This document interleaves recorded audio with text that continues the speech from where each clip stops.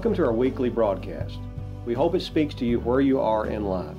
To learn more about our ministries, check us out at jacksonfbc.com. Take your Bible if you have it with you, please. If you don't, there's one provided for you there in the pew in front of you. If you're watching online, we have one for you as well. Go with me to Matthew chapter 22 and verse 34.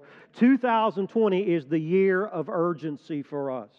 Say it with me, the year of urgency. One more time, the year of urgency. The Bible says in 2 Corinthians chapter 6 and verse 2, behold, today is the day of salvation. Now is the accepted time. I want you to know that God has positioned us as a church in one of the most difficult seasons in the history of our nation. And also, not only that, in the history of the church, decisions that were made in a denomination this very week indicate for us the great divide that there is coming between truth and non-truth in our society today. But I want you to know this, that we are not discouraged by what we see. We are not defeated by what we see. We believe that we have been positioned by God, challenged by God. 1 Corinthians chapter 16, verse 9, where the Bible says this. Paul said, Lord, there is a great and effective door that's been opened unto us, even though there are many adversaries. Now, I want you to think with me some things. I want to share with you about my heart and the staff's heart really quick. We don't say this in a bragging way. We say this in a humble way. Write some things down as we talk about making a difference. Number one is this. I want you to know that I'm personally on a journey. I'm on a journey of revival and an awakening. And so is your staff, and so are many people in this church. Let me tell you, we have spent a year in fasting and praying and believing God for a vision that's been bigger than anything that we've ever had. And let me tell you about some things that God has done in us on this journey. Number one is this, write it down. I have seen the Lord's holiness. I've not seen Him, but I've seen what His Word says. I don't know about you, but whenever I read the Word of God, I encounter God not as a partial holy God, but as a total holy God. And every time that I've met with the Lord and His Word, or with other believers, or have watched what He's doing around the world, I've realized this, I'm a sinner. Anyone else? And that I don't match up to the holiness of God. But I want you to know this, on the day that God saved me, He changed me. 2 Corinthians chapter 5, verse 17, I became a new creation in Christ. I was somewhere very recently, and I was talking to some folks, and one person was sharing about their journey with a sibling, and the sibling had been really rough as a child, and they said, but God understood it, but then at a certain age, I got saved, but God still understood that I was still rough around the edges. I couldn't let that go. I had to say this to them. When God catches you, He cleans you. He changes you. He doesn't leave you the same. And I want to tell you so, I've discovered this, that in this house, that God is changing people's lives, not just for a show on Sunday. Whew, that's good. But for our lives. In our homes, in our hearts, everything about us begins to change. Now, watch. Now, I've seen such a difference in American churches in the last 10 years. Have you? The truth of the matter is that many people look at the church and say we're no longer relevant. And one of the reasons why is because we no longer hold the standard up. If you don't have your only weapon held up, friend, you're going to get defeated every time. So you know what I've been doing? I've been praying. Listen to this. You see it in your notes, not on the screen. But I have been bowing on my knees and repenting. I've been saying to God what Daniel said in Daniel 9, 16 through 19. When Daniel prayed to the Lord in the Old Testament, he said, God, according to your righteous acts, your anger and your wrath, may you turn them away from Jerusalem. We deserve what we get, but God, you are a God, listen to us and to my plea for mercy. The truth of the matter is, the only reason that many churches have not gone under is because God is a God of mercy. And I want to tell you that I've been repenting. I've been repenting for things maybe in the past in the church's life. And I'm praying right now that God sends an awakening. And I'm here today to tell you that I hang out with some pastors, not just here, but around this country, that are sick and tired of people laying down and not standing up for the truth of the gospel. And we have banded together and believing not by our might, but our power, but by the word of the Lord and His Spirit, that we're going to see this nation won back to Jesus. You ought to be clapping right now, brothers and sisters in Christ. You say, preacher, you are at a pep rally. Absolutely. Because we've been with the Lord and we've seen His holiness. But not only that, I want you to write it down. Listen to this. I have heard clearly the God's renewal call upon our lives. I'm going to tell you, just like Paul in Romans 1 and 14 and 15, I'm a debtor to all men. Are you? I owe this world a great deal of thanks, and I owe God so much that whether you are a Jew or a Gentile, that you deserve the gospel of the Lord Jesus Christ. And God, who came into the head of a holler in eastern Kentucky and gave me the gospel, is the same God who wants to get the gospel to the end of the ages. And you are in a church. You are in a church that on any given day is taking the gospel to continents all over the world. And we're giving our best to that. Just in a few weeks, we will commission Nate and Deanna to go back to the wasteland of Kentucky and to minister there in that place. You say, wait a minute, listen, I was there this week, I want to tell you.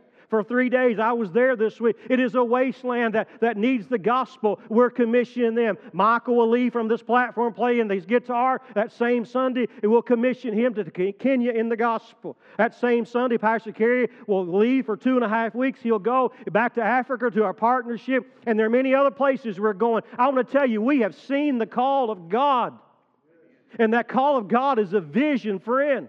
A renewed vision for God that we are called to make a difference. Now listen to this. Next, I am seeing more clearly than ever before the vision that God has got for this church. But let me ask you this. Do you see it? There is a vision that God has given. But not only me, write this down. The staff is on the same personal journey. When you look at our staff, they're in that journey. And they're in the recruiting mode right now and saying, who will go with us? Who will be a part of what God is calling us to do? This is not just a New Year's message. This is not calling you to a New Year's resolution. That's useless, friend. I'm calling you to a life change. I'm calling you as body of believers to get involved with us in this and to be a part of this. So write it down. I'm inviting you to join us.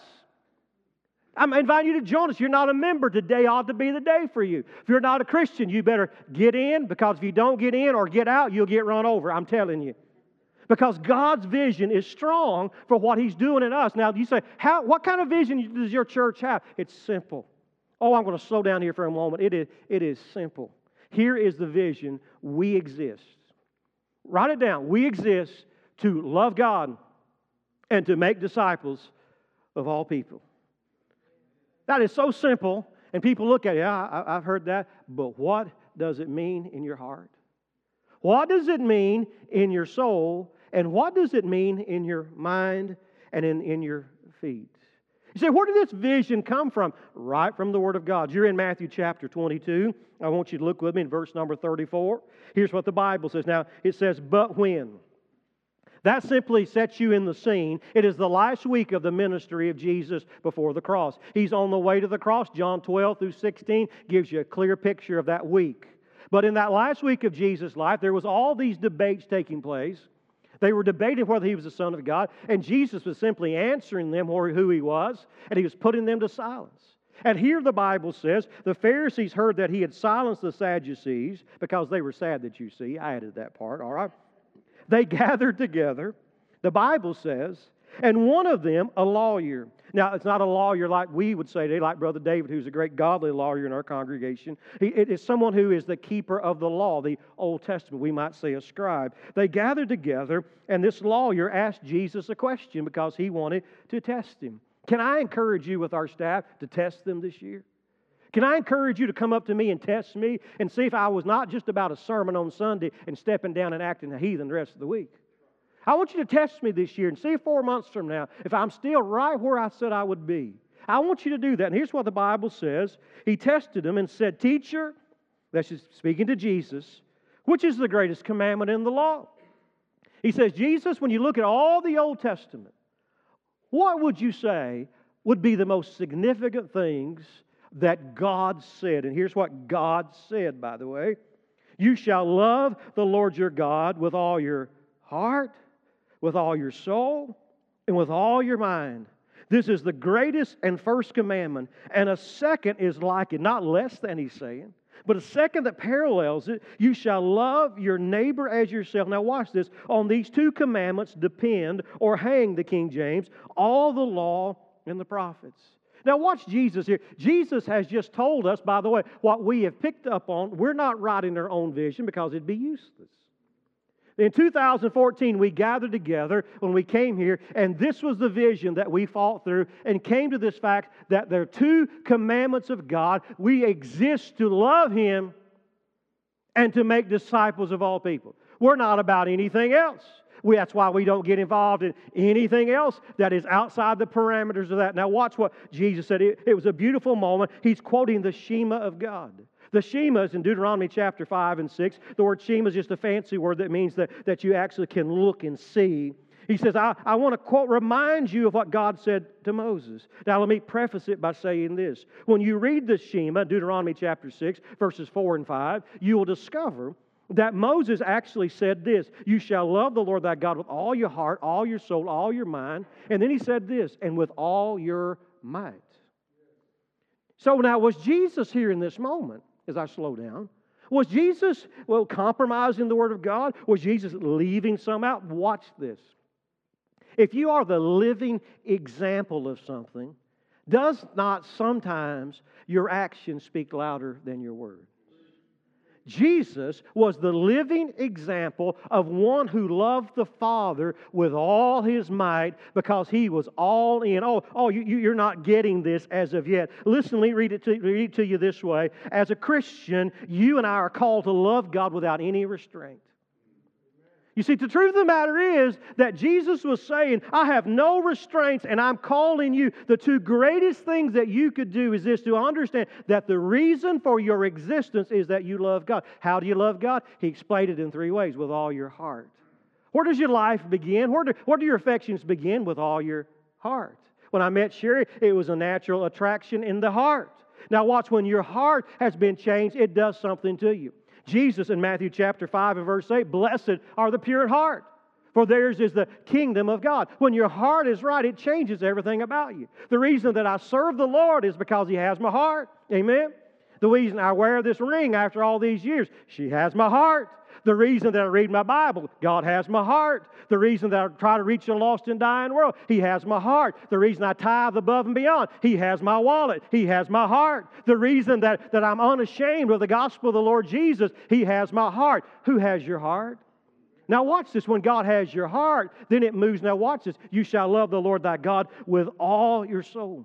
Now, your soul is something that's amazing. It is your inner being. It's who you are. It's what makes you distinct to who you are. We are a souled people. Animals, I'm sorry, they don't have a soul. Listen, the chipmunk does not have a soul. But you and I are created in the image of God, that we have a soul. Now, listen to me. The Bible says, Philippians chapter 1 and verse 27, Paul said, I would that all of you will be of the same spirit and united. Now, let me ask you this. Has your heart and soul been given to Jesus yet? Has it characterized you and changed you, the way that you look and the way that you act? Listen to me. I want you to hear this. I meet with pastors in a lot of places. I'm privileged to work in different countries with you and different places in America. And most pastors tell me this, that they serve congregations where their hearts are divided. I want you to hear this. When your heart gets divided, it leads to distraction. And when distraction comes, it leads to disunity. And when disunity comes, it leads to death. Now, I want to say this, and I want to say it humbly as I can be. When I'm with those pastors, my heart goes out to them, and I try to map out for them this very vision for them. But I want to tell you, the church that I serve is not divided. The church that I serve here at Jackson First Baptist Church, when I'm away preaching somewhere else, I sometimes will sit with whoever I'm with, and I kind of say it like this: I'm glad they're not my church. You ain't getting this yet. It is a privilege to serve here. It's a privilege to mount this platform and to sit at this desk and to preach the Word of God to a people whose hearts are united. You see, First Baptist, we're not debating whether or not the Bible is the Word of God here. We're one heart. We're one soul. We're in it together. Friend, we don't have fights here in this church because we exist not to love ourselves and to forward our own agenda. We're not here about voting on something. It's already been voted on in the heavens in eternity past. We exist for one purpose. And that is to love the Lord Jesus Christ. And friend, if you're loving, it's going to start in your heart, and watch, it's going to get down in who you are. And once it gets down in who you are, watch, it gets into your mind. Now I want you to follow with me this. It gets into your mind. You say, what do you mean? The Bible is clear. Colossians 3, 1 and 2. Set your mind on things above, not on things below. When God gets, listen, in your heart and you let Him take over your character, the way that you start to live is so different that your mind changes. I want to give you an illustration. I did this in the first service. So if you're a member, you should have gotten one of these. If not, they're out there for you. It is our quarterly challenger. It tells us what's happening the next quarter. You can download it online. It's all there for you. Now watch. When we get this, of course, I'm already ahead of it because we do it here at church. We go through everything because all this is an advertisement of what's coming. You know what we do? We put it on our calendar, don't we? We put it on our Jimmy, he was in the first service, he may be here too. Jimmy Adams seed catalog. Brother, back there, Brother Jimmy, we got the seed catalog for Jimmy, and you ought to go support Brother Jimmy, the member of the church. But listen, that's free advertisement. But listen, we put all that on our calendar. You know why? Because when I grew up, listen to me, parents, when I grew up, Mom and Dad didn't let me dictate. Did you hear me? My schedule did not dictate. It was what God said. My dad would come home and say, now listen, this is what we're doing as a church the next quarter together, with our hearts, with our souls, and with our minds. And I'd say, but Dad, I got this thing on this now. And listen, God comes first. See, we say we're all in our heart, we're all in our soul, we're all in our mind, but the truth of the matter is that we're in when we can be. We're in when everything else doesn't take the priority. And I want to tell you something. In 2020, the church of the Lord Jesus Christ that's going to touch a nation has to be a church that rearranges their heart, their soul, and their mind and said, God, you come first. You have the priority. I'm praying for some men and women to get some backbone in their life. I'm praying that for some students to get some backbone in their life and stand up in those places that are pulling us down to 25 weeks a year. 25 weeks a year is the average member that comes to a church. Friend, I'm going to tell you, if we're going to reach this nation, it's going to take more than 25 hours in a year to do it. We're going to have to gather together and do life together, because when we gather together, God's going to change the heart. When we gather together, He changes the soul. When we gather together in my group, the men that teach my group, when they are teaching my group, when that Dale Hyman up there, he's a lecturer, but he brings the heat of the Word of God in my group. When Bobby Drake does it, he did a drama one night. He dramatized Psalms. And I tell you, I sat there and tears began to stream through my eyes, because here was a man in his early 70s who's more in love with Jesus than he is his wallet or anything else. And it drew me closer to God. Now watch what's happened in the natural progression. When you love Him with all your heart, when you love Him with your soul, and you love Him with your mind, what is the natural progression? You're going to now love your neighbor. You say, what do you mean? It's going to flow out into the community. It's going to flow the people around you. It's going to lead you to make a bold, audacious goal. Could it be, now listen to me, could it be that in 2020 that God would lead us as a church to reach 220 people in 2020? Could it be that God would say to Pastor Eric and to every pastor on this staff and every leader, every deacon, every teacher, every member, that in 2020 it is our responsibility to reach 220 souls for Christ? Now, we reach thousands around the world. That's not the number I'm talking about. I'm talking about you. Say, preacher, that's impossible for our church. Friend, that's less than one person per person. That's about a half of a person per person in this congregation. And friend, if you get an urgency about you, you say, preacher, I'm afraid I can't reach people. Listen to me, friend. If you get something in your heart and something in your soul, something in your mind, you'll talk about it. You'll show the pictures of the grandchildren or the trophy that you won or this picture or that picture. Let me tell you, I'll know when this church gets all in. I'll tell you, I'll know when the whole church is all in. Because let me tell you, no longer will your schedules reflect the world. No longer will your giving reflect the world. No longer will sports teams have the priority in your conversation. No longer will the gossip have the priority. Jesus will have such a priority in you that you'll be sitting at a Thanksgiving table and you just can't help it. And that's where God's taking this church. You say, well, preacher, why do we need to have such an urgency? Well, it's because of the wicked time that we live in. I want you to turn with me in your Bible, if you would, to Revelation chapter 12. Revelation chapter 12. I'm at the same place, Brother Nate, that I was in the first service. Brother Pastor Kerry said I couldn't make it. I ain't going to make it on the same time schedule. I got a few more minutes in this one. Listen to me. Revelation chapter 12, in about 3 weeks we will dive into Revelation. We're not talking about dates and charts and whether you're rapture ready or whether you're second coming ready. We'll leave that to the eggheads to debate that. We're going to study the Word of God, all right? We're going to study with an urgency of the Word of God, but Revelation 12 is a picture about the middle of the tribulation. Verse 7 says these words, "Now war broke out in heaven." Now we believe this, that Satan, who has been the enemy of God since day one. Since day one in the Garden of Eden, when he came as with that ancient serpent, we'll find out. Remember, he had, according to Scripture in Isaiah, he had rebelled against God sometime in eternity past. He was Lucifer, the top angel. He rebelled against God because he wanted to be God. He drew a third of the angels with him, cast out of heaven, down to the earth, and the Bible said that he went to Adam and Eve to recruit them, and they joined him. If you remember, they joined his team. The world was then launched into rebellion against Almighty God. When I came here back in 2014, hard to believe it's been that long, but in July 13, I preached a message from this passage. The title of the message that day was, "Whose Side Are You On?" And we as a church have chosen over these years to side with God because we exist, to love Him and make disciples of all people. But 6 years later, the world is far more wicked than it was 6 years ago. The problems are harder than they were then. And you want to know why? Write it down. It's coming on the screen for you. Every day Satan is accusing us. Every day he's accusing us. And in Revelation chapter 12 and verse 7, here's what it says. Michael and his angels were fighting against the dragon. And the dragon and his angels fought back. But praise God, he was defeated. And there was no longer any place for them. That is the devil in heaven. And the great dragon was thrown down, the ancient serpent, which is called the devil and Satan, the deceiver of the whole world. He was thrown down to the earth, and his angels were thrown down with him. And I heard a loud voice in heaven saying, "Now the salvation and the power and the kingdom of our God and the authority of His Christ have come. For the accuser of the brothers has been thrown down." Praise God. You realize that right now Satan still has access to heaven. He'll accuse Michael Caldwell. He'll accuse Roger. He'll accuse Howie. He'll accuse Keith every day. But I want you to know something. I have conquered him. Jeremiah chapter 21 and verse 17 says this, "I know the thoughts that I have towards you." God has wonderful thoughts towards you. And before you might have been accused, but you can't be now because it's under the blood. And Church of the Lord Jesus Christ, we need to be reaching out to people trying to kill themselves, trying to destroy themselves because they can't live with themselves. I want to tell you something. That'd be me had God not reached into my life.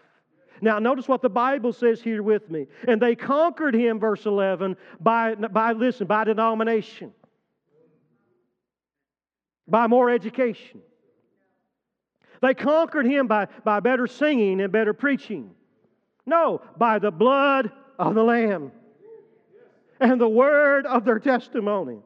For they love not their lives even unto death. You see, the New Testament church discovered that you conquer when you surrender, watch this, your heart, your soul, and your mind to God. And you begin to conquer things that conquered you before. You start wearing crowns that used to be the devil had. He is always accusing, but write it down, he's also always attacking the brethren. He's always attacking you. That's why you have trials and tribulations. That's why that this world is getting worse. That's why the harder you try to serve God, the more that you're in the fight. But I want to tell you something, that when you apply the blood of Christ to your life and you walk not by your might nor by your power, but by His Spirit, and you take the sword of the Word of God, the devil does fall. The devil does fall. There could be people in this room that give their testimony to this very truth. But there's something that you've got to see here. He says, "Rejoice, O heavens, you who dwell in them. But woe to you on the earth and sea." That's us. "For the devil has come down to you in a great wrath, because he knows that his time is" what? There is time that's coming to this world, and this world time is short. If you live 80 years, that's a short time in comparison to eternity. And listen, when you know your time is short, you get to cranking pretty heavy. If you're eating ice cream and you still got a whole bowl left, right? And you love it. And somebody says, "We're leaving in 3 minutes." Somebody's going to get a headache, right? Because it's coming down. I know that to be the truth right here in front of me. And I also know this, that many of us are so distracted because we're tired of being defeated that we don't even rise up on a Sunday morning and say that miracles can happen. We get so discouraged in our marriage that we say stupid things like this: "If I can just get by. Students just say, I know that God's got a call up on my life, but my parents say this and the world says this, and so I'll just give in and I'll still serve the Lord. I'm so thankful that I was raised in a home where that my parents said, there's only one thing we want for you, Keith, and that is you to chase this God who loves you. You say, preacher, where could I learn all this stuff that you've been talking about today? I'm glad you asked. In one place, and that is in His church. See, God's given us a vision to accomplish this existing and that our loving our neighbor, and that is that we are to gather together, we are to grow together, and we're to go together. You see, here's the problem. If you don't gather, the accuser, watch this, and the abuser will overcome you. Now, some of you at this age say, I don't understand that. When you get my age, you'll understand. I want to really quickly give you 4 reasons why you ought to gather. 4 reasons why you ought to gather. Number 1, because this is your sanctuary from the world. This is our sanctuary from the world. The Bible says in Psalm chapter 68 and verse 35, awesome is God in His sanctuary. The Bible says in Psalm 122 and verse 1, I was glad when they said to me, let's go to the house of the Lord. People are beat up. I see them when they come. But they don't get beat up. They get lifted up when they're here. They come with a sadness in their heart, but then somebody comes up and to love them. I think of Jay and Cynthia McCord here. Let me tell you, I'd crawl to come to church with them. She's in a wheelchair, but the wheelchair is not what defines her. What defines her is her relationship with God. And sometimes, Brother Jay, I just come to hear what's happened with you guys, because I know that God is at work in this place. I could name other names of people in this house that God is at work. I love when our college kids come home and they tell us what God is doing in them. I got a sis getting ready to go. Where are you getting ready to go? Getting ready to go to Cuba. If you got any extra money today, hand it off. She's going to Cuba to do ministry just in a few weeks for us. Let me tell you, what a great God we serve. This is the sanctuary that we have. But not only is the sanctuary, this is a place where we're strengthened in our walk. When you come in here, friend, you better put your boots on. When you come in here, we don't stand up and preach some mealy-mouthed message. We don't say, well, the Bible might say. We preach the full, authoritative Word of God, and to say there's nothing that's formed against you will prosper. When you come to this place, if you will apply half of what you hear, you'll be better than you were when you came. Not because of me, but because of what God is doing. Thirdly, this is the place where we start to share the load. When you come to this church, let me tell you, we're not perfect by any means, but we have learned to share the load. 2.5 years ago, when my mother passed away, almost 8 hours from here, I went there. We got there before she died. I had to preach the funeral because I promised my mama. You just can't. You imagine what it would be. That morning, I came there to the building in the funeral home to preach that funeral, and I looked out there, and there were 10 members of our church who had made that 7.5-hour journey.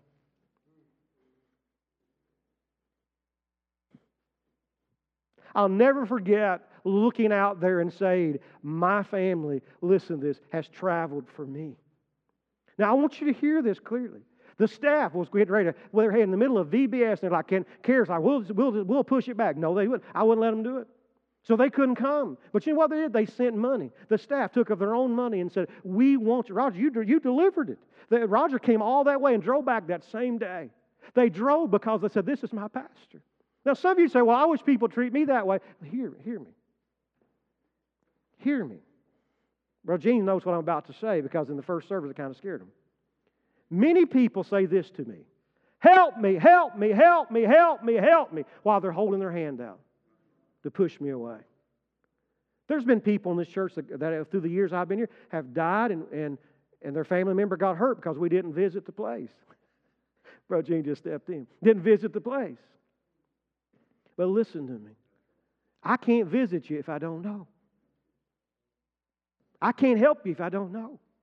This staff can't help. These deacons can't. If they do, you say, well, preacher, they ought to be calling me. They work as much as you do, if not more. And you could at least open up your heart and say, I need you. I don't want to be the belabor. I just want to say, we need each other. We need each other. In this wicked world. You see, we know that you need us to do life because you're in a world that's a mess. We want to do life with you, but we can't do life with you if you're not a part of all that we're doing. So that's why we have brought you here today to say that the goal of loving God cannot be accomplished by people who are lone rangers. We need each other.